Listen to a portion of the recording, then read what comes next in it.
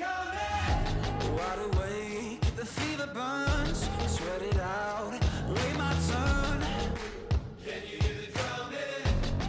There's a revolution coming. Now I am here with Craig Hetrick. He is the founder of the Hetrick Group. He's a man that, he's a friend of mine. How are you doing, Craig? I'm doing great, Mark. Glad to be here. I was going to get into what your background is, but I mean, over this last few years, you and I have become friends. We're both in the same business. Helping entrepreneurs to be entrepreneurs is the way I frame our, Haney Biz efforts. But I mean, you are helping a lot of my buddies as well. You're helping people grow businesses and develop plans around, how to grow their business. Oh, right, Mark. So essentially, I consider myself a business architect and try to separate myself out, not a business coach, play in my own pond, so to speak. And I help CEOs and business owners design and build great companies. They learn the best practice disciplines of great organizations, and I have tools and processes that help them strengthen all areas of their business so they continue to grow and not hit some pockets of rough air. Okay, well, we all know that there are some pockets of rough air, big-time obstacles, and all CEOs are different. So I want to dive deep into that so we can give a little bit of education for our listenership, for our audience. But I think we should start with your background, right? You were the former CEO of Java City. You've been in executive leadership on the corporate side, and now you're helping other people to become that. So give us a sense of a little bit more of your background. Sure. I'm a Northern Illinois farm boy from way back who scratched and clawed his way to be president and CEO of 3 different food companies. So I have 32 years in the food industry. Started with some big companies like General Mills and Nestle. I worked my way up the managerial ladder there. Then I went to some more middle market companies like American Seafoods International, Eskimo Pie. I became president of both of those companies. Then we sold Eskimo Pie. I did not know that. I love Eskimo pies. Well, I haven't had them lately, but yeah. Okay. And and then go ahead, finish up. So we sold Eskimo Pie to Nestle Dryers back in the mid-2000s. And so moved the family out to the West Coast, actually to the Bay Area, and worked for Nestle Dryers Ice Cream as the head of the food service company there for 5 years.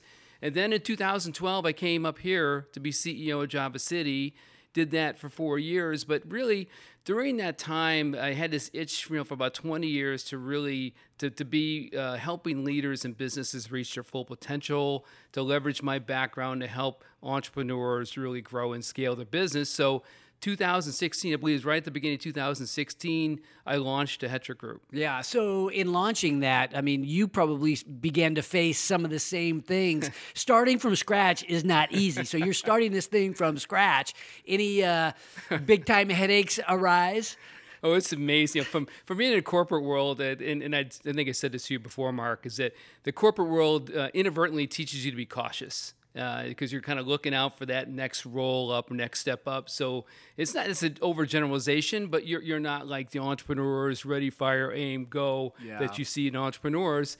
And so for me to not know anybody in Sacramento, even though I was CEO of Java City, I traveled mostly the world and the country, really not connecting to the city. I had to step out there like an entrepreneur and start to build relationships, start to add value, and then get people connecting me to the right people that I could really help. Interesting, because I had some of that same sort of thing happen with me. My business was located here in Rockland. We sold security products, security cameras for the most part, all over the country. I had my friends from like Little League and all that, the longtime friends, but like 1% of our business was here in Sacramento. So really, I was doing business around the country, and so now when I decided to sort of do what you're doing a little bit, helping entrepreneurs, I'm developing a whole new set of relationships as well. So we're sort of running hand in hand and arm in arm along these last several years.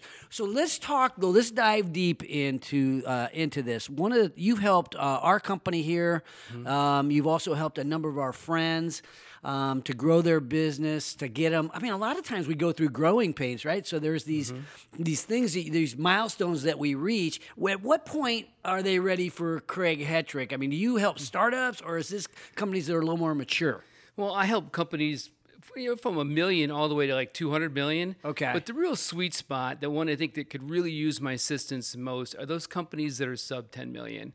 And I really love it because they're entrepreneurs that had the audacity to start their own business. They did well. They built a multi-million-dollar company, and then they realized certain parts of their business either aren't built out or there's some weakness in there. And what I love about entrepreneurs, they're not afraid to reach out, and they know what they don't know, and they reach out for help. And that's when I can come in and assess where they're at and what do we need to work on and what do we need to strengthen. I have to imagine that reaching out, it's kind of, there's like a, correct me if I'm wrong, there's this point where the entrepreneur sort of has to admit, they've had some success. If they're at $1 million or $5 million, $10 million plus, you've had a little bit of success. You, in your own way, you're kind of a badass in your little world because you've made it over the hump to a certain extent. And now you have to admit, you know what, I don't know everything, and there's growing pains and so on. So it seems like a humbling moment when you go, you know what, I got to reach out because I don't have all the answers. And then that's when they call you.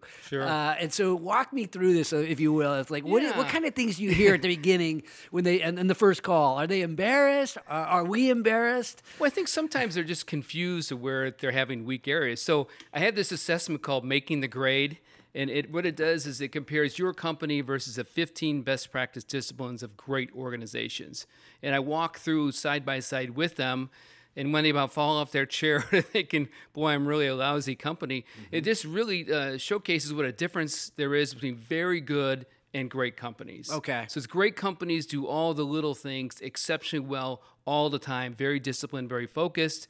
And sometimes very good and good companies aren't. They do certain things really well and others are not doing it all, or they're not doing to the level they should be. Well, are there things like 15 things sounds like a lot of things. Like if we were breaking it down, though, I mean, where do we start? A lot of people say, hey, you have to have a business plan. You need, and that begins with a vision of where you want to take the company, and then the kind of the mission of how you're going to get there. I mean, that's how I think of it. But I mean, walk us through the Hetrick way. It's all of the above, really. Okay. And I take it, and that's what this assessment does. It takes a look at where are you? Do you have a strong vision? Great, but you don't really have a differentiated strategy. So I look at everything. Look, do we have a compelling vision for the future? One that we would get people excited about and really engaging, compelling. Do we have a core purpose? Do we have defined core values? Are we living up to them today? And do we have a differentiated strategy? Okay. That's the part where I see most business owners really don't have a strong differentiation. And walk we work through a lot that there. because if you don't have something differentiated, I mean, obviously, your company has less value in many ways because it's. It's not different. So if it's a commodity, you don't have the margin. But I mean, what do you do when you see somebody who has a strategy and they think it's different, but you come in and go, well, I don't see anything that's special here. There's a lot of incremental differences, but not big difference. I'm talking about how do we change the game, change the rules of the game? How do we compete where no one else is competing type thing? So, and it's really a process to get there. It's a process where we take a look at the changing landscape of the future out there, trends that are happening now, and kind of the iteration of those trends, changes in technology, forecasted changes, and what are the implications for your category? And what are the opportunities that arise from that? What are the choke points in the future going to be? And how do we turn those choke points into opportunities and start working on that now?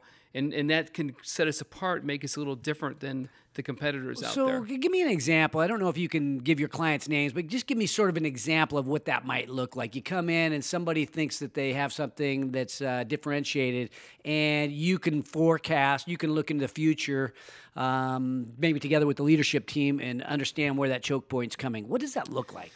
Yeah, so in being in like a commodity style business, delivery business, I can't say the business. Yeah. It's like distribution of somebody else's distribution, product. And they were looking at, we looked at further out what are the trends, and it happened to be, a threat was that, well, geez, in my industry, they could now weigh whatever it is we're servicing, right? Mm-hmm. And we're on an every week service, so we could really lose out on revenue because if the technology can weigh whatever it is we're servicing, then we might be able to charge less.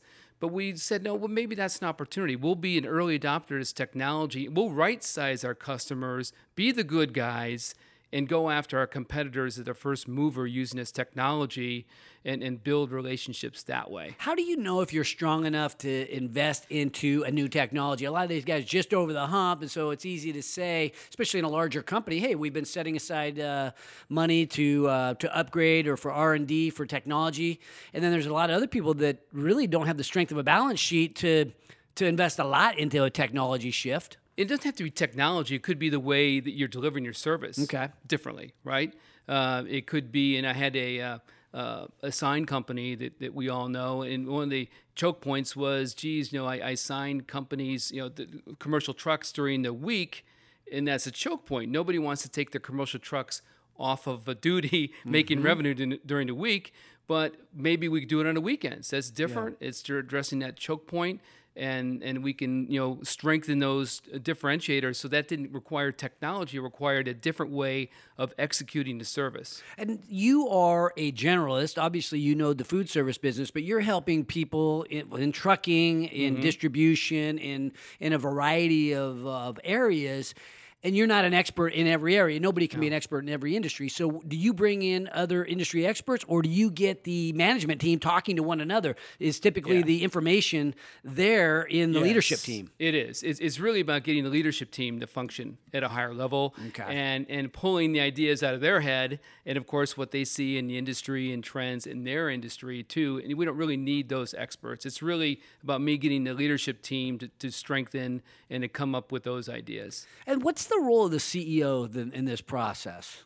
Yeah, and so here's where it changes a bit. So typically the CEO of a small business, $5 million business, is looked to for all the ideas and to make the decisions. And I try to pull the CEO back. It says strong leaders are letting their team get their ideas out there, right? And you're there to facilitate and foster that idea generation, because what it does is it just builds your team around you, so then you don't have to have this business rely only on your thinking. You're building strength in your leadership team. And by the way, by building strength in the leadership team, you're building the value of your company. You're making it more productive, and of course, you're going to drive revenue and profits with that. Do you ever have to gag or put duct tape over the mouth of the CEO because he or she is not used to letting go like that? Well, so I have this agreement beforehand, right? And one of the tenets is that here's what a best practice is to make this operating system flow nicely in your company and effective,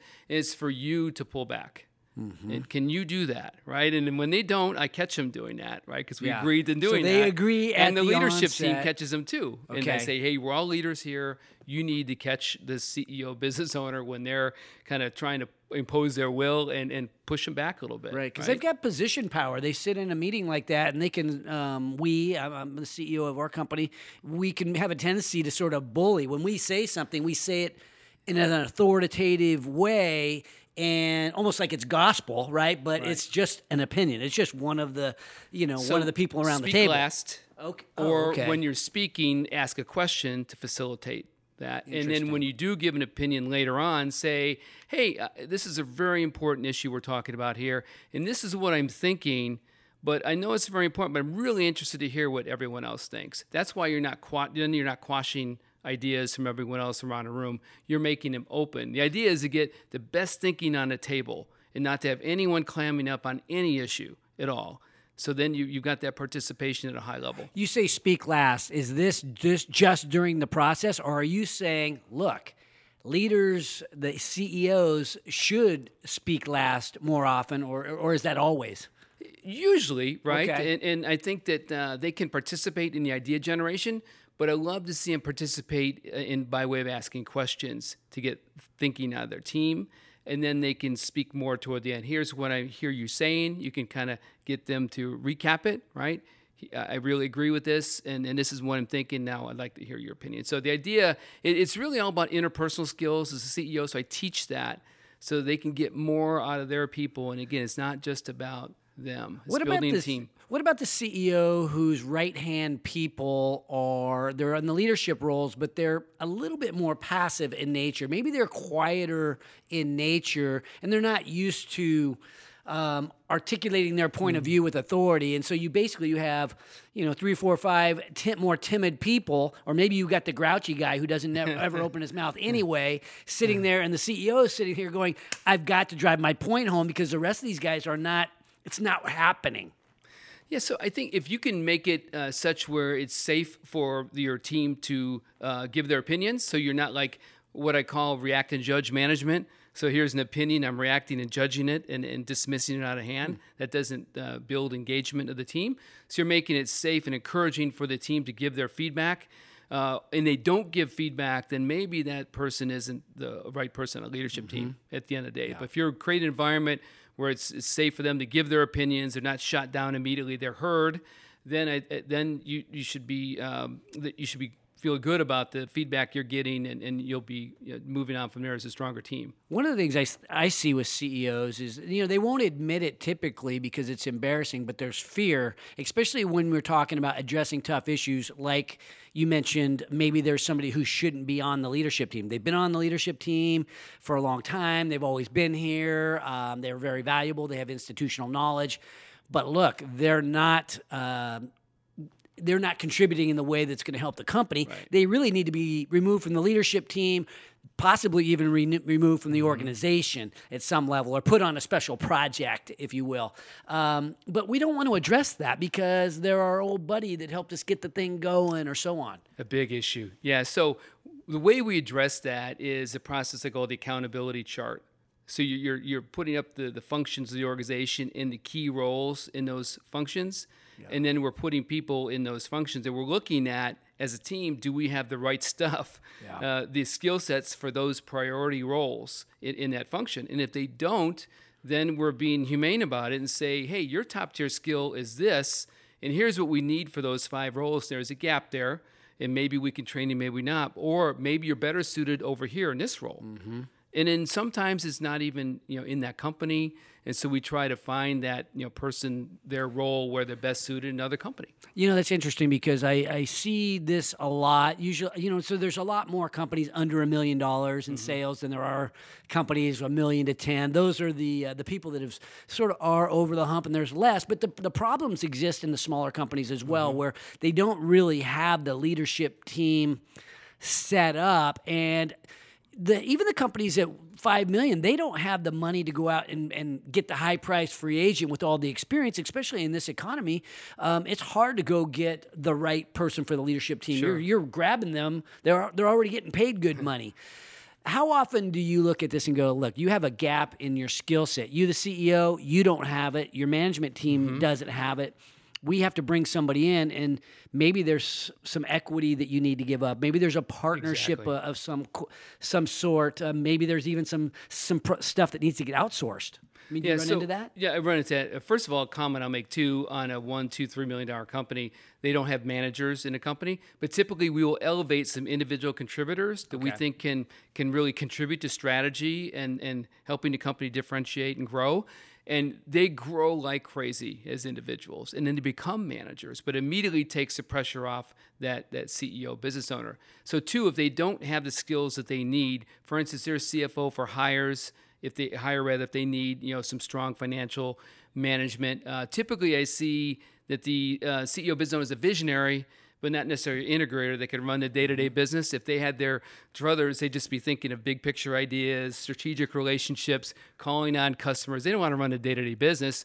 So sometimes we can either bring in somebody for hire that way, or we can elevate somebody that can start and take some of the integrator load off and can really work their way into that role. What about the visionary that has a vision, but it's he or she has trouble making it clear to the rest of his team? Is there a way, do you help sort of refine that? Oh, yeah, and as part of the process, part of the tools that we have, we'll make it very clear. And so what the nice thing is, it's not just his vision, it's a shared vision with the team. I always strongly believe that don't just do this on your own. Bring your team in and help them create the shared vision of the future.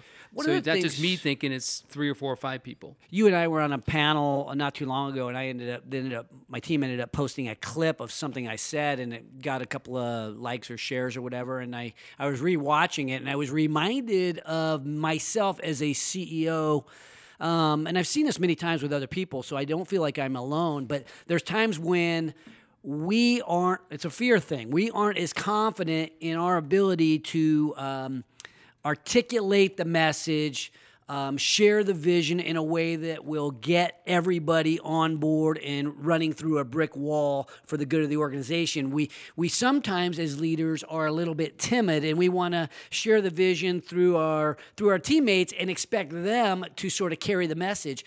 But isn't it true that the CEO needs to talk to, if you've got 100 employees, the CEO needs to communicate directly to the entry-level employee, just like he or she needs to communicate to somebody in management? No, I totally agree with that. Again, it takes strong interpersonal skills and the way you vary your message all the way down to the individual contributor working the shop floor. So that is very critical to be able to not just speak at a high level, to get everyone engaged. I think the more people are engaged in it, and the more you can make it, especially zone of personal, be vulnerable and speak from the heart about where that vision comes from, that really connects. And especially when they're speaking from the heart where the vision comes from, use it including everybody in the organization. This is the opportunity for everybody here, right? Here's where we're going. And usually by the end of that meeting, if you have a really compelling, big, hairy, audacious goal that we're ready to walk through walls for, you're going to get people really excited about it. Well, people always get caught up working in their business, right? They're working day to day, hammered out, talking to customers, talking to their teammates about, the things that are happening on a daily basis. But there are these times, there's a certain amount of time that we need to step back and I guess do what you're talking about, and creating these plans and, having the values and the visions agreed upon and so on. But how much time should be spent working on the business versus in the business? And because for most of us, we're spending too much time in the business, and we have to pry some time away to work on the business. But what kind of allocation should that be? There's no real tried and true formula. So every week at least, when you have a weekly meeting where you're recalibrating everyone's efforts and looking at your quarterly rocks or goals and looking at your scorecard metrics, and how are we doing, and you're discussing the most impactful and urgent things going on in your business, and strategically, what do we need to be working on now that moves the business ahead, and how do we solve the issues that are getting in the way of us really achieving the goals and initiatives and KPIs that are going to keep us on track to hit our BHAG and our vision and our 3-year plan and all those things. So it's a little bit each week. It's a little bit every each week, and it's a lot more on a monthly basis. Okay, quarterly sit down and get away from the office and kind of go through how did the quarter go strategically, what do we do well, what do we learn from it, what are the new goals we have for this quarter, certainly. And then once a year, I'd say a full day rather, doing an annual assessment and then taking that 3-year look out too. Craig, 3 years is an eternity in business these days. What does 3 years look like for a $5 million company? I mean, can he or she tell really what it's going to look like with all the unknowns? Well, I think if you look at what the forecasted trends are, right, in your industry, and you look at technology, the way technology is changing, and you look at maybe even a year and a half, and then 2 and 3 year increments. And what the trends are happening now, what would be the next iteration that you can do that? I mean, good friends of you and I, Legion AVS here, we had a great session with those young guys. They did a terrific job looking at technology and how is it going to impact our business, and how can we differentiate our business and create a really compelling, exciting vision for the future that new employees would love to work with us and help us go get. Well, I love hearing the ambitions. We do these Hanging with Haneys. You and I were talking about this earlier. Hanging with Haneys, we meet here in these small groups inside my office, and we share our ridiculously big dreams, and we talk about where we want to be, who we want to be when we grow up. And it's not uncommon to hear people who want to have companies that are, hundreds of millions of dollars, right? They're maybe have revenue of $250,000 now, but the goal is to get to $100 million in 10 years. And so you look at all the obstacles that are in the way. There's a ton. It's like, where do I begin? So sometimes working backwards from the goal is important. But when I see a company or I hear a story like that where the person really has these very lofty goals. I hear finance is being one of the things that I am witness to finance being a major problem. If you are not extremely profitable, it is very difficult to take a company from 250 to 200 million in 10 years. I mean, it's 250. Getting 200 million. I built a $200 million company. It's not easy, and so as I hear these stories, it makes me think. Well, are they forecasting for the ability to get financing? And I wonder, is that where you come into, is to help them understand how to get financing? Yeah, so we look at this, is this a moonshot? Yeah. Or is this a goal that will scare us a little bit, but we got a 70% chance we think we're going to hit it. So it really should more that than the other. But either way, I asked them what has to be true. So let's take that. We're going to go from a $200,000 company to, say, $100 million or $200 million. Okay. What has to be true for that to happen? So we start listing them out, and then by looking at that, we can kind of recalibrate that. Well, maybe it's not $1 billion. Maybe it's 500 million or 200 million, because we start to look at what has to be true, and it ends up being a fairly daunting list. And then yes, absolutely, financing comes in there. What stage will that happen? And then we kind of look at ticking back. Year 5, 3, 2, and 1. What are those big chess moves we have to make to make this a reality, right? And then start plugging them into our because those chess moves might mean we have to acquire people, and if we're going to acquire people, we may have to bring in strategic partners to help us get that. What competencies do we need to get there? Okay. What is our top tier skills today? What's it going to take to be a $200 million company? Is it going to require skill sets we don't even have today? How do we do that? Is it businesses we have to acquire that are synergistic to us? So we look at all of that, and I don't want to discourage them at all. It's not that. I mean, do you sometimes, or does it feel like you're throwing cold water on them? Because I mean, realistically, look, it's this guy that says he's 250,000 now and wants to get to 200 million. We both know that that's possible, but it's also he's going to have to make a lot of the right decisions. When we look at what has to be true, then that starts to get some dose of realism in it. But I always want to stretch them really far, and I don't want to quash their dreams. We have to look at it and say, geez, do we think that's in a realm of doable? First of all, or is that a moonshot? If it's in a realm of doable, then okay, let's work backwards of how we get there. What if it's a moonshot? What if he's a moonshot guy? So we know that moonshots occasionally get there. So how do you know how to deal with that eccentric founder, that crazy guy? I think when we talk through, what has to be true, and we're nodding our heads. When you say what has to be true, I'm trying to understand what that means. Yeah, what so has to be true? What are the things that have to go right for us? Okay. Right? What do we need to build? Do we need to build X customers that look like this in the first 3 years? Okay. Do we need to bolt on new product lines that account for 40% of this? Do we need to make an acquisition that accounts for another 40% of this? So we start kind of working through that. And a fair number of times ago, I think. I mean, I always say I kind of have we that. Can make that happen. Yeah, behind me it says yes if you overcome enough of the obstacles, anything is possible. I mean, I like to live by that because I've actually seen it happen too many times. I've seen it not happen a heck of a lot more than I've seen it happen, but we know that it happens, and those are the stories that are the legends are made of, and so you hate to quash somebody's enormously big dream. No, but we have that discussion, and I think we can make that a pretty good determination from there. And you're right. Yeah. Sometimes it's $1 billion. Yeah, it's in the sights. Let's do it. Okay, I love it. So thinking about this, so I'm going to put sort of the different spin on this a little bit, because one of the things you start forecasting out 3 years. What are the chances of a recession occurring in the next 3 years? Some people will say it's going to happen tomorrow. Some people will say, well, for sure when the election happens in 2020. We know it will happen eventually. So how and when do you prepare for the eventuality of a recession? Well, last year is probably a good time. Start last year. Yeah. It's not too late now. You think punters are saying 2021-ish, right?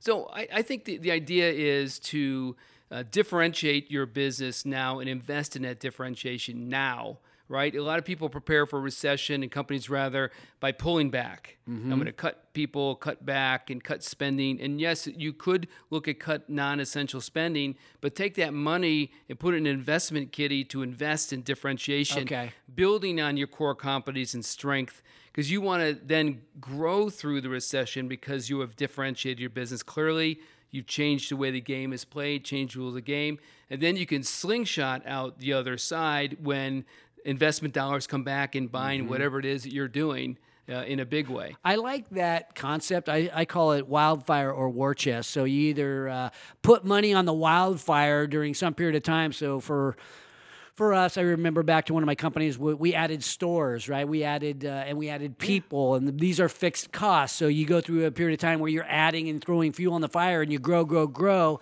and then at some point the recession is looming, and you decide to trim back a little bit and basically take that savings and put it toward investment instead of, and I'll call that the war chest, investment, whether it be in cash, paying down debt, invest into technology that streamlines processes.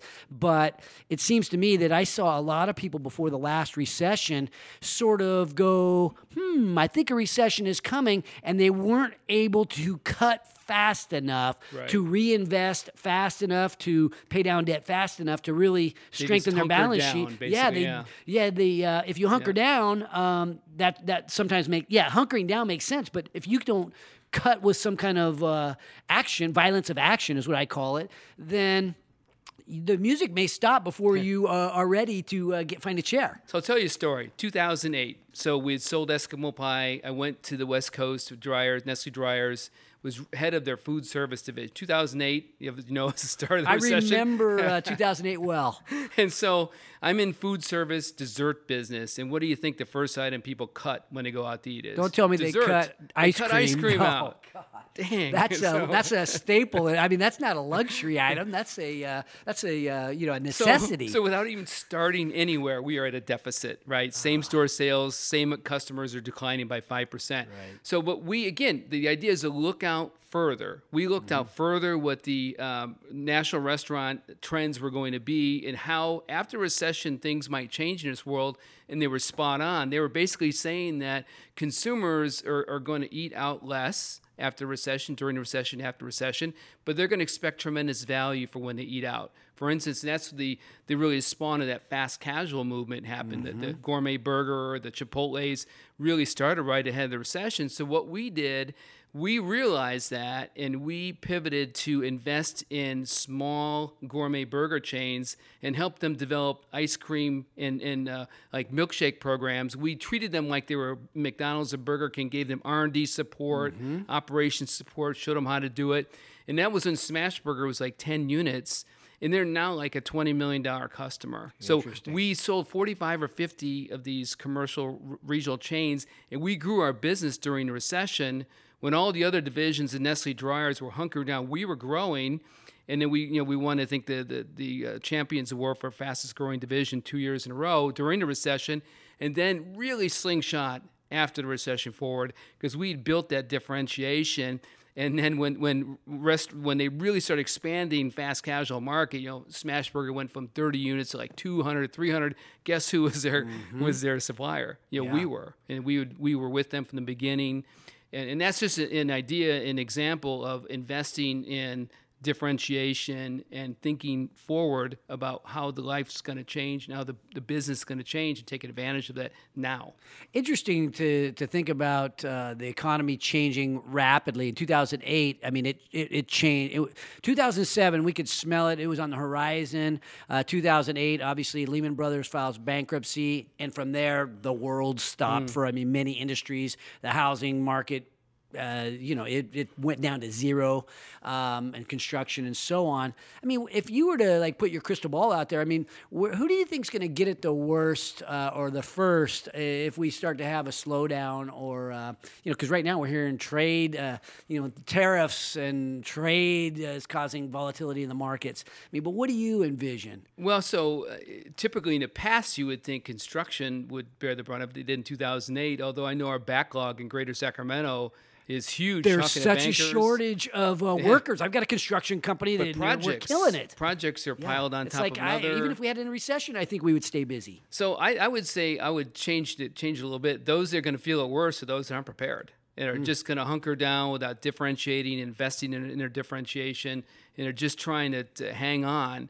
And then when the recession's over, they're kind of starting at that little engine that could versus their brethren that just goes crazy. Remember the story Terry Joslin when he was in there? He did that. His IT company, he didn't cut back. In 2008, he invested in some other products and services, and he just slingshot right out of that recession. It's interesting. Forward, doubled his business. I've been thinking, so he had a IT services company, right? So I've been thinking that this whole outsourced movement, you see it in co-working spaces where people aren't renting as many, the big high rise, they're going into a co-working space. They're working in smaller spaces that are maybe less prestigious at some front, but you're in co-working around other people. We have an outsourced accounting company, so we're helping people, hey, you don't necessarily need to have a CFO on staff if you have somebody like Haney Biz. You see it in IT, you see it in a lot of these areas.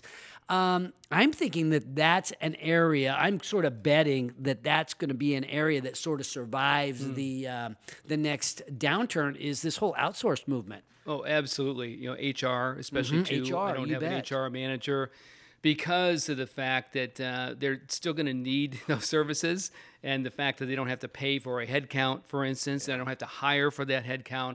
I could put in somebody, for X dollars that is an experienced CPA as a CFO for hire. And it would cost me 4 times that for me to hire that position. And they're adding value at a high level in your company. Well, and that's one of the things that I would say if I'm looking, a lot of times I'm looking at someone's financials when I'm looking at how to advise them. And if I see fixed costs that are inflated, these big time fixed costs, and you start thinking about preparing for a recession, it's time to start moving into more variable costs, because if you are outsourcing your IT and revenue goes down or your number of users of your IT go down, the price that you're paying your outsourced IT provider is going to go down. So these become more variable costs. And so it's beginning to use outsourcing today, outsourced HR today might be a good preparation for the next recession.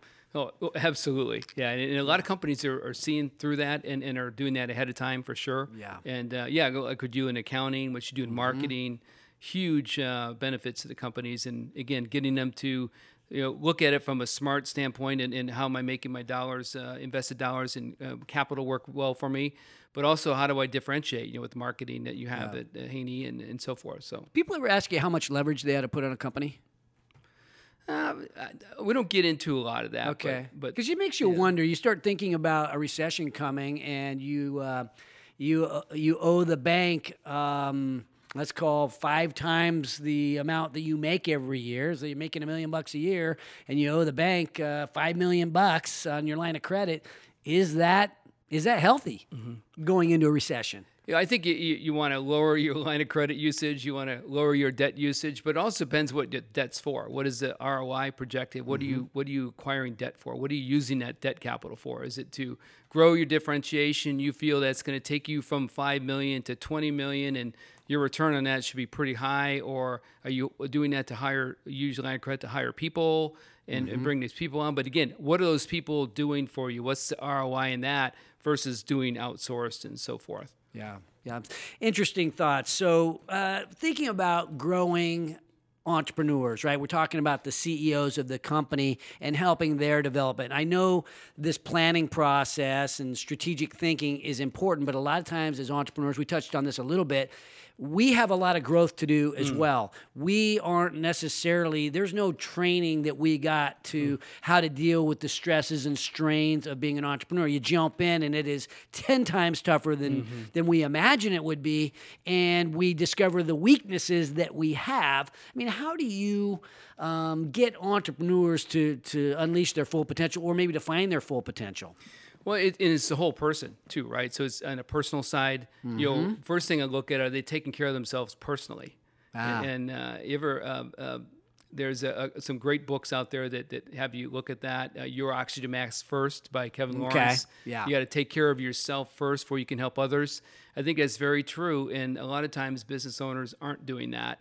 And if they're not taking care of themselves, they don't have that energy. And when you to say be able to taking help care of people. yourself, you're talking about stuff like working out, home life is solid, you're sleeping enough, you're drinking Mind, body, and spirit, all of it, right? So it's working out. Are you taking care of your head there? Are you? Yeah. What are you doing for that? What are you doing for your spirit? What lights your spirit up? And what do you do in your spare time that will like make you smile, laugh, and have a good time too? So you need all of that, I think.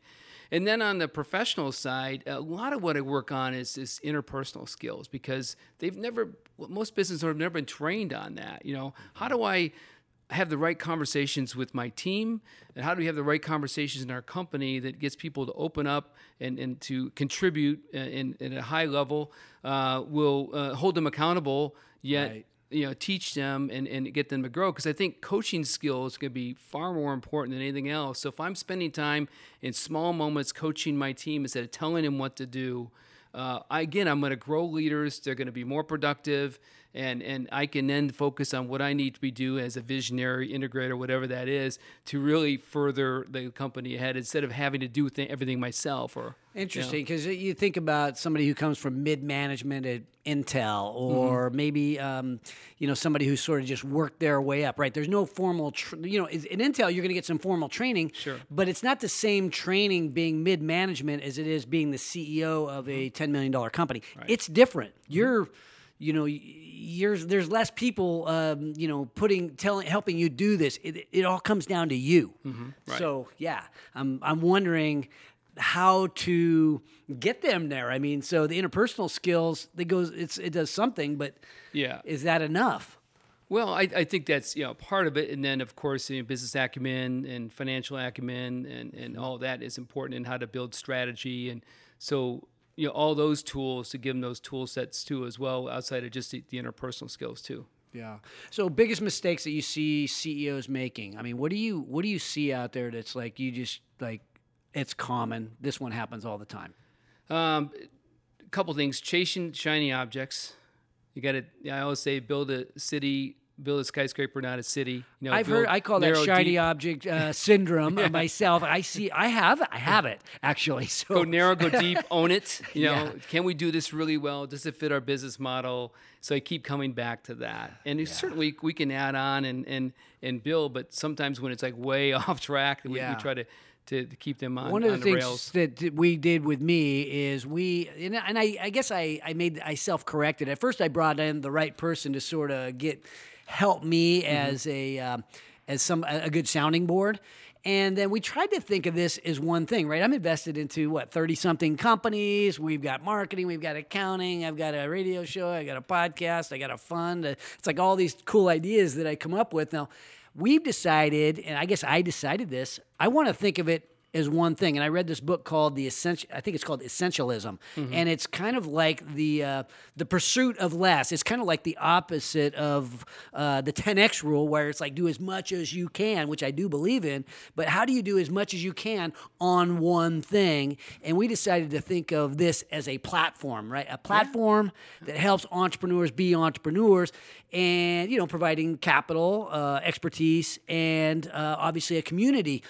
So as I think of this as one thing, it's like if I have a new shiny object that I want to get into, it's like, does it fit into the platform? Yeah. And that's how I've dealt with it.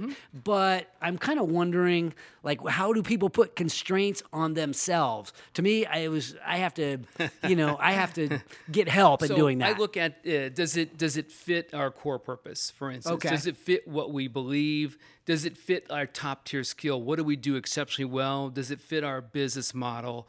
Do we have the competency to do it? Those are the first four things we ask about. Yeah. If yes, then do it.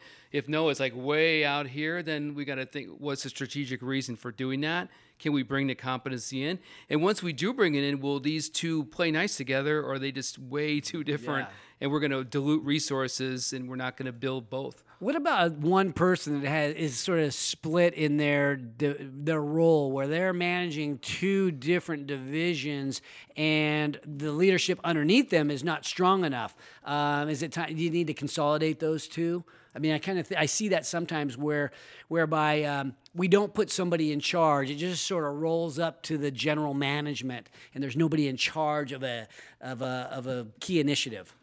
Are you talking about two different divisions? It could be a different division, or hey, some new thing we're going to do, and who's going to roll into it, and somebody at a lower level ends up sort of getting the ball started, but their management is not that excited about it, and so it just sort of flounders because there's not enough oomph behind it. Gotcha. Well, again, we look to make sure that is an important priority and can really add to the growth of the company and to where we're heading as from our vision standpoint. And then we just look at who should be the best person in that role, and how do we support that person and set them up for success. If we can't set them up for success, or can't set that whatever that role is, whatever that initiative is for success, we shouldn't do it. Yeah, I love it. As simple as so that. Simple. Yeah. Okay, so I'm holding in my hand here a 12-quarter build. Okay, so and it starts with the current state, then you got the 3 to 5 year forecast, potential impacts, opportunities and threats, and then this 12-quarter build. How often do you is this like you? If I come to Craig Hetrick, I get this. I'm going to I look at this and I'm like, my company needs to do this. So I need some help with this. Here's what I do. So as you know, I'm an EOS implementer, and EOS Right. is a great foundational program, I think. Entrepreneurial operating system. So it's operating system strength in all areas of your business. But what it isn't as strong is in strategy. Okay. So what I see a lot of business owners, CEOs, is they have a lot of the here and now in their objectives, quarterly objectives, yearly objectives. There's no initiatives they have that really look out next year, year after that. So I want to develop a process that continually got entrepreneurs and business owners to be thinking about, how do I continually differentiate my business? And to do that, you have to have a process that helps you keep thinking out in terms of what those trends are and what are the opportunities going to be versus the trends, and how do we take advantage of it? So let's say we think in a year and a half from now there's XYZ opportunity. We rank those opportunities by impact and uniqueness. Okay. And then what are the milestones in that opportunity? The big things have to happen to really launch it. And in what quarter should those be launched? So there's a 12-quarter roadmap I put together. So you put intentional when these milestones have to be achieved so you can launch this differentiated opportunity in a year and a half from now or 2 years from now. But you got to be working on it now for these things to happen. They can't just magically happen. And if you try to make something happen in a month or two, you're usually not going to have a very good execution. Right. So it's an intentional way on a yearly basis to keep looking out on how do we differentiate our business based upon future trends, opportunities, and then leveraging those opportunities, working on them, every quarter of the year until you get there. So these planning things, obviously, we can read this kind of thing in a book, or we can go through a seminar. We can have you come out and coach us one time. But I think there's times when to stay accountable, it's helpful to have somebody from the outside, like someone like yourself, help us stay on track. It's so easy to get all fired up and lathered up about an idea, makes sense. You go to an offsite and everybody, comes back fired up, and the next thing you know, Q1 is not even on track anymore. Right. And, we're sitting there going, oh no, right? So, I mean, how often do we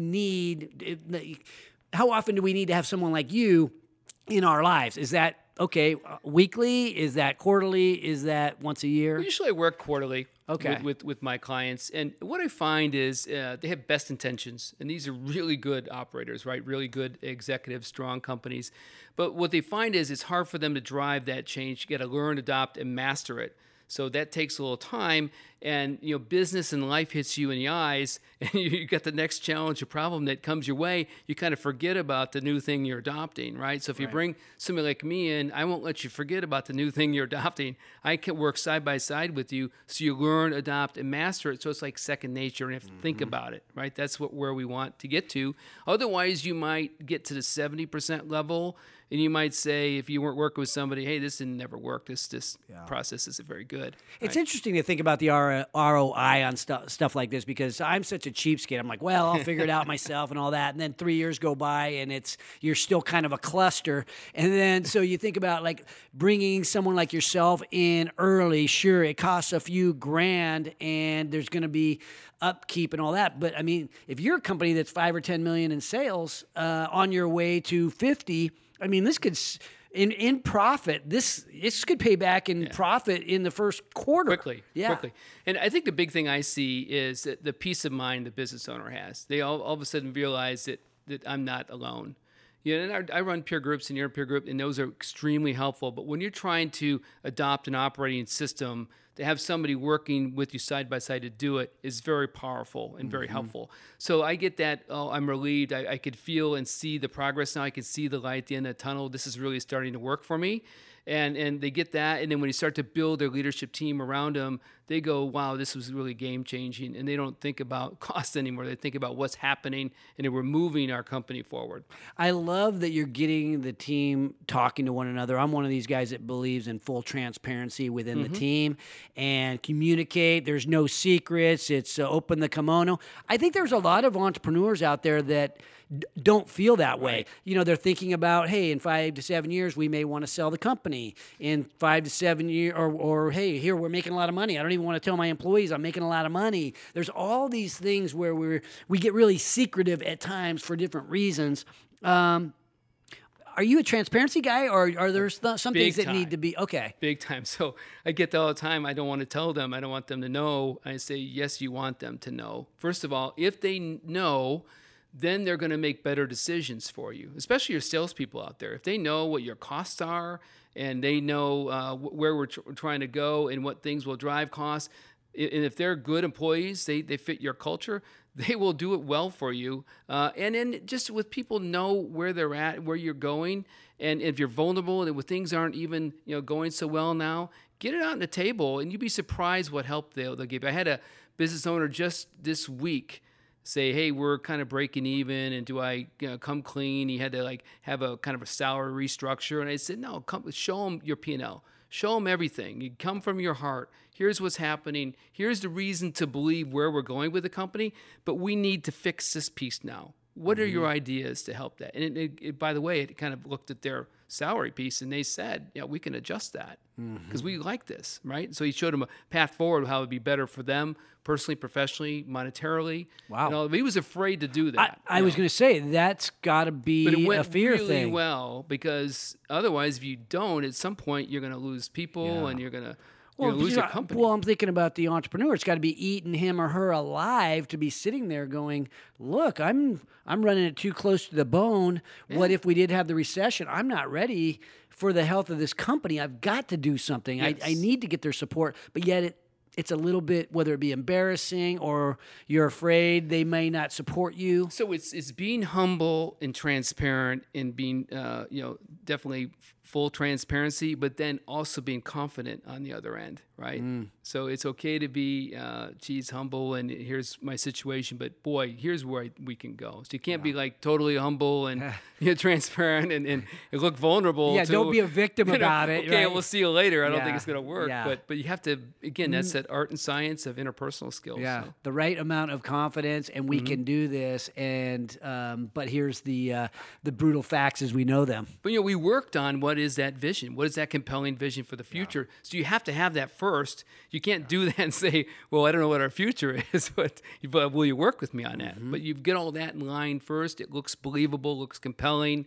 People are excited about it. They're in the boat with you all of a sudden, right? And they appreciate the fact that you laid the cards on the table, because one of the things that employees in any company is that you're holding back on me. You must be making, if this is $1 million company, you must be making $1 million.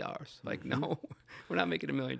But. What about exit strategies? I talk to a lot of entrepreneurs. They have zero exit strategy. Is that a mistake? Well, if they want to keep running the business for a number of years, but I think there has to be some sort of thinking around that. Most that I work with have it. 10 years I want to be on a beach, or I want to scale this company and sell it, or I want to take a company public. Yeah, I mean, there's some people that want to hand it off to their children as well. Children, yeah. So you got to get them ready. Oh, and that's a big thing I work on, because it's not always a good idea, right? Hey, I've got kids, man. I've seen some where it's you really have to have that open and honest conversation. Yes. And I did. One business owner told me what they like them to do is their kids have to go work in another company for a couple of years before they can come work in our company. Well, your son's becoming an entrepreneur. I've noticed. He is. Yeah, Very proud of him. So he's getting his chops in before are either your kids going to take over the Hetrick Group at some point? I don't know. Who knows? If they're ready, right? If they're ready, right? They're And maybe ready. they grow their own thing, and that's great. I'll be there cheering them on and board Interesting. member, whatever it takes to help them succeed. And my kids are doing the same thing. They're off doing their own thing now. I'm proud of them. I don't know if. Who know? I've got some good people inside our company that some great up and comers. So we're building a leadership team here that I'm really proud of. So hopefully somebody takes it over for me. They pretty much run the thing right now. Succession for me anyway. plans. Yeah, Sure. yeah, for sure. Okay, so just closing thoughts. Yeah, I mean, this has been a great conversation. It's always fun to talk to you and sort of re-energize myself around the operations of a business. But closing thoughts for the entrepreneur out there that's going to go to work tomorrow and go, okay, I better start working on my business. Closing thoughts to that entrepreneur. Yeah, just take stock with where you're at today, and think about where are some of the areas of my business that aren't as strong or aren't developed at all, and take inventory of that and start working on it. If you come to somebody like myself or someone else that can help you get there, but don't be afraid to reach out, whether it's in peer groups like EO, great organization. Don't be going at alone, and don't think you can just do this all by yourself and that's what you have to do. It's okay to reach out, be vulnerable, and get that help, because you're going to 10x that investment in whatever that is you're doing to get yourself some assistance. Yeah, I appreciate that, Craig. And come to a Hanging with Haney. We have these small groups here that are not too dissimilar from EO, which is the Entrepreneurs Organization, although they're more ad hoc. But I mean, if you want to get plugged into our resources, you want to get plugged in to know Craig or something like that, come to a Hanging with Haney, and I'll definitely get you the connection, or I'll get you connected up to EO. But reach out to me directly too, and we'll make sure we get you working in the right direction. So thanks a lot, Craig. I really appreciate everything. Thank you, Mark. You bet.